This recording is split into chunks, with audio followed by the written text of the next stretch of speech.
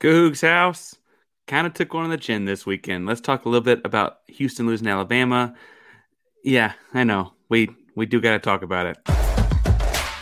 You are Locked On Cougs, your daily podcast on the Houston Cougars, part of the Locked On Podcast Network, your team every day.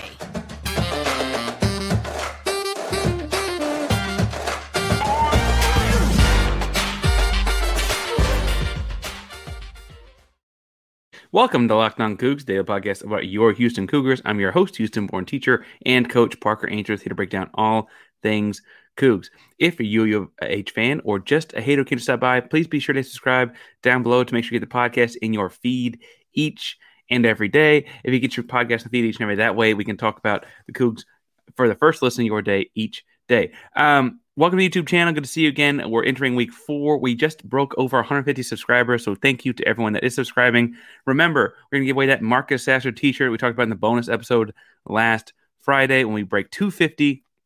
We talked to the artist that did it, so make sure to go check that in the catalog. It's a really, really cool t-shirt. It's got, I keep calling it a rock star design. I guess he called it a retro graphic tee. He's the designer, probably what he says. Anyway, if you need to get that t-shirt, make sure you enter below by subscribing so we get to 250 subscribers, and then commenting. We're going to give it to someone who leaves comments on the videos. If you can't think of anything to say because you're too depressed about the Alabama game from the weekend, say something that makes fun of Alabama barbecue chicken. It's got white sauce on it. All right. So we're going to talk a little bit in the first segment about like just broad over storylines from the Alabama game. Second segment, we're going to look some at the rotations because that was a hot topic on Twitter. And frankly, I think that's going to kind of shed some light on what Sampson's thought process is. And I feel like I kind of get what he's getting at as a coach when he's talking about things in the post game. And frankly, we talked about earlier this year. And then the last thing, we're going to talk about some bright spots as we build for this week. We got NCAA on Tuesday and a big game against Virginia at Virginia next weekend. So we got to find something to take away to build off of as well. Now, in the first segment here, let's start with big takeaways. I think first and foremost, anytime that you're going to have Marcus Sasser scoring just 9 points, I think it's fair to say like that's going to be a game that Houston struggles to score the basketball. But even with him having just 9 points, Houston got 65, right? And that's because Jamal Shead kind of picked up the slack scoring-wise from the backcourt positions. He had 19 points. And frankly, there was a stretch in the game where it felt like no one on Alabama could stay in front of Jamal Shead. I think that, we'll get to his stuff in the bright spots later. But generally speaking, Houston's not built for Shead to be the scorer. The Sampson offense has always been built around a point guard that facilitates and a maybe secondary point guard or a two guard that can shoot and score and those kind of things. You kind of also want a third guy that can catch and shoot. And, we've talked about, like, we had Armani Brooks once upon a time when Quentin Grimes was more of the second type guy. Corey Davis more the first guy. Like, he's had guys that fit those different roles across his time at Houston. But generally speaking, the offense is not working at its best when you're relying on the point guard to score the basketball. Now, it was a close game because Jamal Shead could. That's just not what this offense set up for, because what it got stuck in a lot was because that was the thing that was working, they went to a lot of 1-5 or sometimes 1-4 high pick and rolls. And that's to say that they spread out and just had usually J1 Roberts, occasionally Reggie Chaney, very rarely Jarris Walker, coming up to set a ball screen on the point guard because the initial downhill action was the best offense they had. And with how fast Jamal Shead's playing, that was obviously fairly effective for stretches of the game. However, that's a heavy impetus you're putting on the tax on the energy of your best defender as well, right? And second, it also is relying on a lot of scoring coming from a guy that's not typically a scorer, because more often than not, once a guy is fast as Shead, the switch won't work because the bigger guy is too slow, and the guy fighting through the screen, because Houston's got really tough bigs, will have trouble fighting over the screen. Schematically, I thought it was interesting that they did this a lot, especially when they went to the two big lineup after Tremont Mark fouled out. So let's talk about that a little bit. J1 Roberts had a big dunk. It was like just under 14, I think, under 14 minutes to extend the lead out to 12. That kind of felt like a dagger. It was he faked the handoff to Sass and then went all the way to the rim. Dunk went home, and I thought it was going to tear the backboard down, and dunk went home. And that felt like a dagger until a few minutes later when Tremont Mark fouled out. Now, when Tremont Mark fouled out, it really put Houston in a bind. And I don't want to blame referees for things, but he did have 2 offensive fouls, and both of which I thought were like, interesting. I'll leave it at that. I'm not one to blame refs, so I'm not going to do that, except for Scott Foster and Rockets, but that's a whole different podcast. So the 2 big lineup they go to after that didn't play Jarris Walker. We'll get to rotation in a second, but they didn't use Jarris Walker. Instead, they went to a lot more Reggie Chaney and Juwan Roberts, or pulling in Ramon Walker as the third guard with one of those 2 guys as the big. And what ended up happening was it kind of put the offense in a lull, because Ramon Walker, for all things he does well, is not a scorer, not a shooter. He's just a like all-out hustle guy. And that's great, except that Houston didn't have a big enough cushion to not score, and Alabama was able to go to a 4-guard lineup, which is unique for them. They haven't shown that this year. Sampson said as much in the postgame. And in that 4-guard lineup, they could make up for being small by doubling off of Ramon Walker, because they have to worry about him catching and shooting, right? And that doesn't happen with a guy like Tremont Mark out there, right? The other thing I think was interesting is in the 2 big lineup, they couldn't really do the 1-4, 1-5 pick and roll. Those opening up shed so much, which is why they played Ramon Walker. But when they did that with the 2 bigs and they tried to set the 4-5 or screen or 4-1 or 5-1 screen, what's interesting there up top is there's another big in the lane. And so the speed of shed is no longer as important, right? Because he's driving. There's no defense 3 seconds in college basketball. He's driving at the lane, and there's a big guy waiting there for him. And frankly, because they were going 4 guards for Alabama, because they were trying to figure out something that would work, just throwing a bunch of stuff at the wall, figure out what worked, and that did. The guy guarding the guy screening wasn't the same kind of athletic mismatch that you'd had for much of the game before that. Now, I'm not saying that schematically they've got to find something else, although I think there are options. And we talked about early in the season, I like when they get Jarris Walker and a floppy on the baseline. Kind of gets a lot of room to operate. He's kind of just a different athlete than most guys get the ball in that area. I do think that at times Sampson felt hamstrung by it being early in the season. So you've only had so many things that you've worked on. And he has openly said they practice offense about once a week because of how intensive their defensive practices are. I mean, remember after the Kent State game, he said like they hadn't had an offensive focused day yet. Like, and I don't mean to say like they should. I'm not criticizing Sampson. That's just realistically where they are in teaching the young guys, Jarris in particular, the defensive scheme and setup. The other thing I think that's got to happen here is we'll talk about rotation in a second, but we need a guy get on the floor that can shoot. And Ramon Walker, for all the things he does very, very well, is not that guy. Juwan Roberts and Reggie Chaney, for all the things they do very, very well, are more traditional bigs that are not that guy. They face guarded Marcus Sasser and took him out of the game effectively. He had a couple of really nice moves, and one layup that kind of felt during the run where Houston got up by, I think the lead got to 15. That did feel like that's thing we'll see replicated. You'll see teams do whatever they can to take Sasser out of the game. And so that's why I'm not so worried about, like, if you're going to play 4-on-4 and take Sasser out of the game, expend all your energy doing, well, we're the number 1 team in America for a reason. I mean, we ought to be able to find other ways to score and make you get out of that. And so I think we'll get there as well.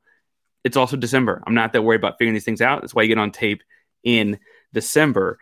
The 2 big things interesting because it worked so well against St. Mary's, a traditionally big team. And I think there's like reason to think that if it's going to work against a much bigger team than St. Mary's, why wouldn't it have worked against this 4-guard lineup in Alabama? And I can already see on the timer, I'm going to go a little bit long in the segment, but I think that what's interesting there is that because it worked against St. Mary's because Houston's athletic bigs could keep up with the St. Mary's unathletic guards on the perimeter.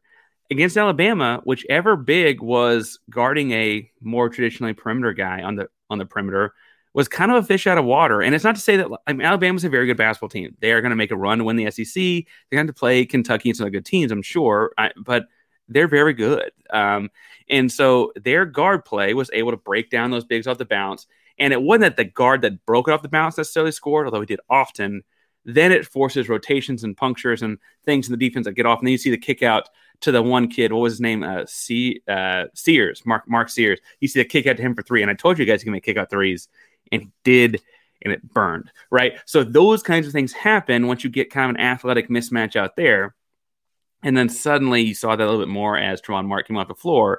And again, he had 2 offensive fouls I thought were questionable, but he had 3 fouls that weren't. And frankly, the 5th foul was the lesser questionable of the 2 offensive fouls. And I know, like, some other people, I'm not going to throw up people under the bus online, but some other bigger Houston Cougar content people were really opposed to the fouls and really upset about them.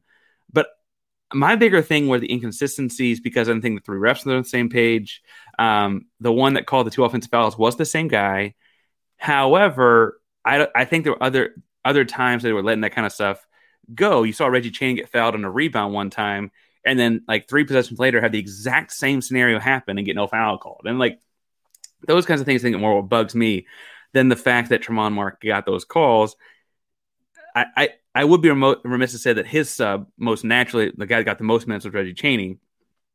And Reggie Chaney had a bunch of, but Houston also went like, I think my count here is 0 for 8 on free throws down the stretch, including the front end of a 1-and-1.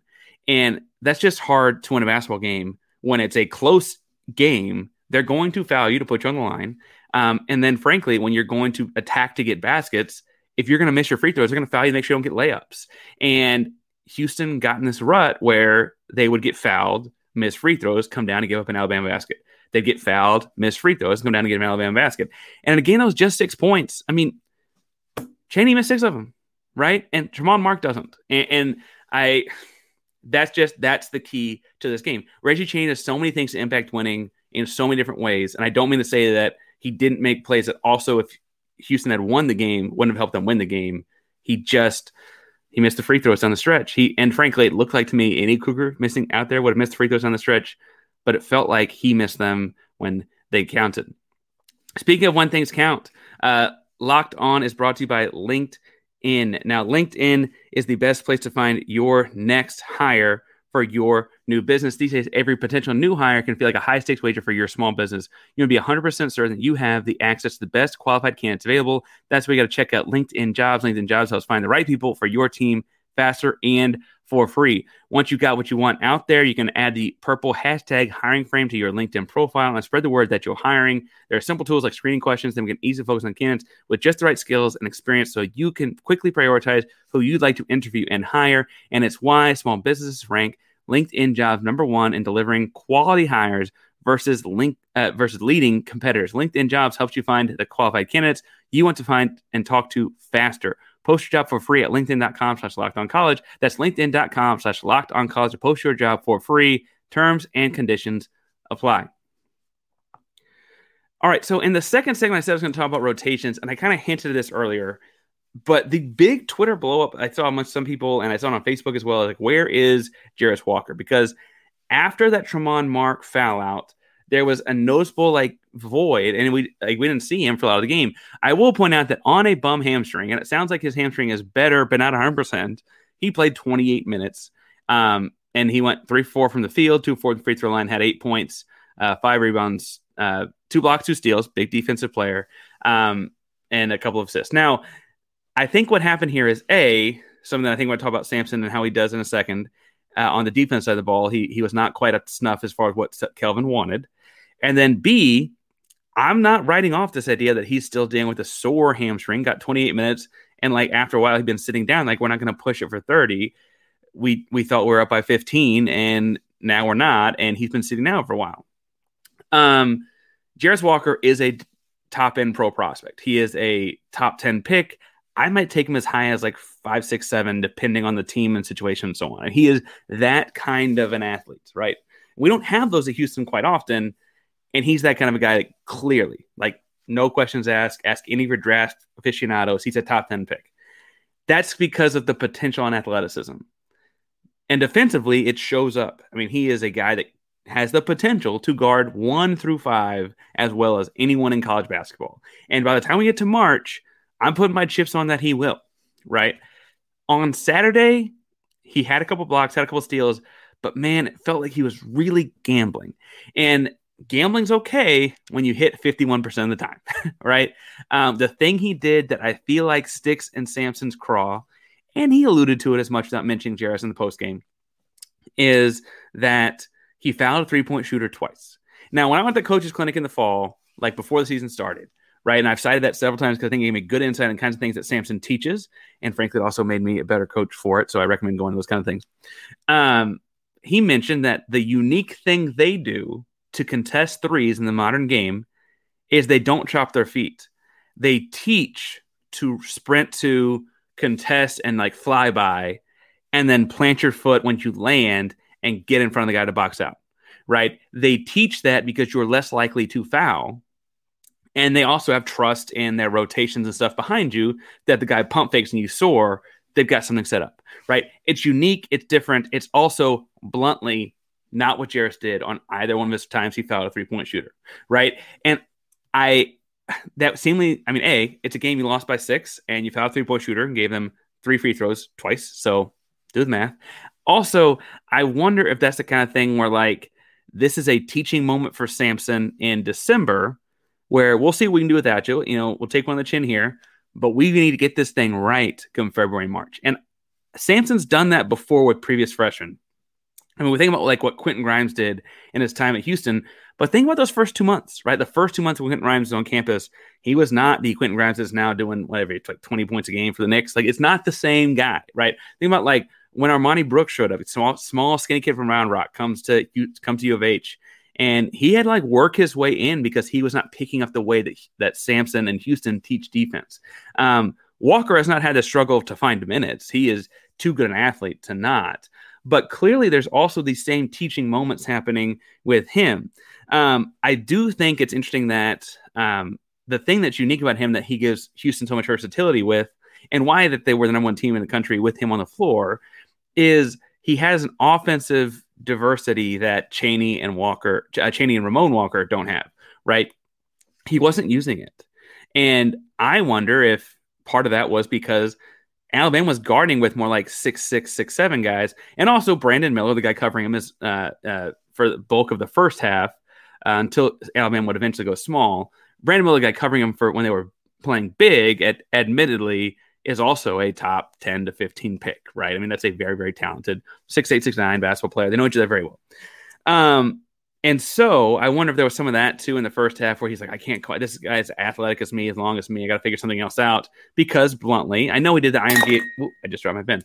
He did the IMG Academy thing where you play on the national schedule and all that. But admittedly, like, it's not the same, right? Like you can play the top teams across high school basketball coming up to play a 1 versus 8 game, not a like March Madness, a number 1 in the country versus number 8 in the country game in December at home. It's a different kind of pressure and trying to find those gaps. Like a thing he does very well is he has a great floater for a guy his size. He didn't get to that very often. I have down that he made 1 out of 3 by my count. I guess we define what floater a little bit different, you and I, but that's not to utilize that to like get a lane and then go over a 7-footer. He needs to be doing that more. I also have down that he did not attempt a 3. Part of the deal with him as a like quasi big and small is that he stretches the defense. He didn't pull anyone out to cover him. And I'm not saying that he has to shoot 50%. to be nice. But he has to attempt them to make them come cover him, right? Like that. There's also some of that. And so I think that Houston will be better when he is better. And so I get why people wanted him on the floor, but I also get what Sampson was doing. And I get that Sampson is like, hey guys, this is December. I get to be pissed off for a day about this, and we're going to keep it moving. He said this whole time that the number 1 seed is a rental. You don't get to hold on to it. You just want to have it at the end of the season. And the number 1 overall ranking, it's a rental. And we just lost it, and we hope to get it back, and we hope to have it back in March and April. Other guys people clamored for, I saw a lot of people wanting Emmanuel Sharp to come in because Houston needed the shooting, and Emmanuel Sharp absolutely solves that problem. He had a major leg injury legitimately 12 months ago, and that's why he enrolled in Houston early last January. And I assume, based on who they've had him cover when he goes out there in other games and how he's kind of been like the ninth guy that doesn't quite get in every game, I assume that while he can shoot them out of the slump that they were in offensively, and it would be a great guy to have out there, akin to Armani Brooks I mentioned a second ago, he is not defensively ready to go yet, whether it's healing from injury, whether it's understanding the scheme because he's a true freshman, or whatever the case is. I assume that that's what's going on there, right? And then Terrence Arsenault, he did end up getting minutes in this game as opposed to traditional freshmen in Sampson's system might not. He got 8 minutes. he in his 8 minutes he kind of looked lost and he looked like a fish out of water. And I think that's the kind of thing where Kellen Sampson, assistant coach Kellen Sampson, who kind of has the guards to himself in a lot of ways, you'll see. I think you'll see some film study development and growth from that for Terrence. Terrence is obviously a great shooter and a great offensive basketball player that could have helped Houston, but he goes like a little jittery with the ball in the sense that like the ball is quick to get out of his hands. And then defensively, he's one of the guys that got beat off the dribble. And if you're not helping us out on offense and you're getting beat off the dribble on defense, you're only going to get 8 minutes. Like I have people, so I'm like, whoa, he could come in and shoot and score. And it's like, he had 8 minutes and he really didn't. Anyway, that's my take on the rotations, that I understand why they were the way they were in December. I'm just not sure that that's going to be the way they are in March. And I think that's because there's natural growth to this team that, while it has like veterans like Sasser and Shed, also relies pretty heavily on underclassmen and new guys. Underclassmen being, J1 Roberts is a sophomore. Like, we got to remember these kind of things, right? Then Jarris Walker and Terrence Arson being freshmen. Just kind of younger guys. Tremont Mark, speaking of younger guys, is, I guess, technically a redshirt sophomore, but with how much time he's missed hurt, he's in a lot of ways. Sampson said it himself after like the first or second game of the season. Tremont Mark is kind of like a second semester freshman, and that's like all he's got different as far as playing time and games go. And so it's just a team that had the number one ranking and had a tough competitive game, and frankly got up 15 in said game, and then had the wheels kind of fall off. And I don't think that has to be more than that if things get fixed the way they should get fixed. And I have no indication that Sampson won't do that. Speaking of indications, did you know that December is kind of a rough month for getting your stuff stolen? Now, I have to say that this really sticks out to me, and I'll tell you what my story in a second, but Simply Safe is here to help with those kinds of things. At Locked On Cougs, we believe that every home should be where you and your family feel safest, especially over the holidays. This season, give yourself and your family the gift of peace and protection with the number one rated home security system, Simply Safe. And now Simply Safe is offering Locked On Cougs listeners 40% off a new security system. But don't put this off. Get it today. Here's why I love it. They have all kinds of cameras and triggers and those kind of details that set off all kinds of things around your home. I have a personal story at an old place we lived. I had my car parked outside a garage. As you can tell, sneaker person, and a couple sneakers and a gym bag in the back, a couple to wear, a couple to play in, etc. I think I had 4 total pair and gym bag in the back of my car. And someone broke into the trunk and stole the bag, stole other things. There's a computer in there and that kind of stuff. Boom, it's all gone. When I called the cops the next day, they asked me, well, what time this happened? I have no idea. It happened overnight. What kind of car were they driving? How would I know that? Well, I had no information other than it happened sometime between when I got home at 10 o'clock and when I was trying to leave the next morning at 9 o'clock, right? And that's too big a window for anything to happen. Nothing productive happened. I'm still missing those sneakers. So if you have those red pair of threes, the all red, I have the red and white. I want the all red back. Anyway, this would not happen if we had Simply Safe home. They have an emergency 24/7 positional monitoring service using Fast Protect technology exclusively from Simply Safe, captures all critical evidence and verifies if that is real, so you can get a higher priority police response. It's a whole home security system with advanced sensors for every room's window and door, the HD security cameras for inside and out, and I'm telling you from experience that outside camera matters. Smarter ways to detect motion that alert you only when a threat is real, and even hazard sensors detect fires, floods, and other threats to your home.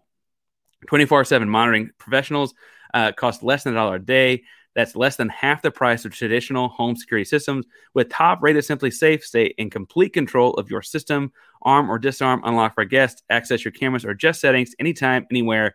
Don't miss your chance to save big on my favorite security system. Get 40% off any new system at at simplysafe.com/lockedoncollege. That's simplysafe.com/lockedoncollege. There's no safe like Simply Safe. All right, now that I've told you my sob story about sneakers and those kinds of things, let's talk about some of the things that went right in this game. Because I think it's worth pointing out that there was a stretch in the first part of the second half where it's this is the best team in America. And frankly, the goal for Sampson and his crew the rest of the season will be to play like that stretch for the entire game, right? They were locking up Alabama, taking them out of stuff they wanted to do defensively. And on offense, they were finding ways to get Shed downhill, to get Roberts open on some stuff heading downhill, also getting to his left hand. And then they actually still found ways to pop open Sasser, even while he's being face guarded by the best defensive player at Alabama, right? And so, like, we could talk about Shed being a scorer and how it's nice to see him get 19 points. He also had, like, the dunk of the season thus far. It'll be the dunk of the college basketball season until I see something otherwise. A little breakaway, Tremont Mark has a steal, 2 dribbles, bounce pass. It got to Shed in transition, jumped over the top of a 7-footer. I mean, the dunk of the year, 6'1" guy over 6'10" guy. Big play. I will also say that, like, Houston's defensive game plan against what Alabama wanted to do worked, right? Doubling down the bigs took them out of their game. And frankly, I know it's hard to say, like, well, they still got to jump a bunch of threes off, because Alabama did shoot 23 3-pointers, but they only made, 7 of them? And frankly, 2 of those were Mark Sears down the stretch once they'd gone to their 4-guard stuff. And one of, I think it's Noah Burnett. Anyway, one of his were also down the stretch and they got on the guard stuff. Doubling down to the bigs did not hurt us from the 3-point line in a way that I think X's and O's geniuses might have thought it would, right? And so I think that's really important as well, that, like, when they knew what the scheme was coming, because they'd done their tape study, they knew what they're doing, they'd watched Alabama this year, they were ready for it, and they took stuff away and made Alabama find something else. The issue was that thing that they found worked. And so that's when Alabama's a good basketball team. We got to adjust on the fly. And frankly, had they made their free throws, we might be sitting here saying that, Houston survives, right? They did make the free throws, so they didn't survive, but they got Alabama and got a big lead by getting Alabama out of what they wanted to do. I also think it's worth pointing out that, like, a team that I was worried about, and you heard me last week talking with Luke Robinson, you heard me on my own on Thursday, last week talking about how I was worried that they were bigger than Houston and that they'd beat us out with Bediako or this big freshman, Brandon Miller. And those guys didn't make, between the 2 of them, 1 single field goal. And I think that goes back to what I'm talking about, where, like, the defensive game plan worked until Alabama went to an offensive game plan they had not shown all season. Now, does Houston need to find some way to play small? Yes. I would have thought that was the easy part. Admittedly, it made harder when Tremont Mark is not out there, but I would have thought that's the easy part. And so that's the thing for Houston to work on this week. They got North Carolina A&T on Tuesday. They got Virginia on Saturday up at Virginia. And frankly, recording this before the AP poll come out, so I don't know when you're listening to it. But that might be a time where Houston's playing against the number 1 team in the country. And frankly, a time that Houston be like, let's go get this number 1 ranking back, right? We'll be bringing that kind of stuff down all week here at Locked On Cougs. So make sure you subscribe to the podcast to get the latest. You can talk to me on Twitter, Instagram, whatever, at Painsworth512, Painsworth. The Painsworth 512 on Instagram, Twitter, and all of those good things. I'm happy to talk Cougs, Rockets, Astros. The Texans had a super competitive game on Sunday. It's a fun time to be a Houston sports fan, whether your team's either rebuilding, compete for titles, and nothing in between. So let's talk about it on Twitter. Then it's at Painsworth512. If you're looking for a second listen today, I'm going to recommend Locked On College Basketball, because they're going to talk about things like the fallout of this number 1 seed falling again and and all those kinds of things. And I don't feel about being that impressed about it. So if you want to talk to them, go listen to that show about that as well. Thank you all so much again for tuning in to Locked On Cougs today. Again, we'll be back tomorrow for an each and every day this week, leading up to North Carolina A&T, and then getting ready for UVA and things like that. Locked On Cougs, the primary Locked On Podcast Network, your team every day. Go Cougs.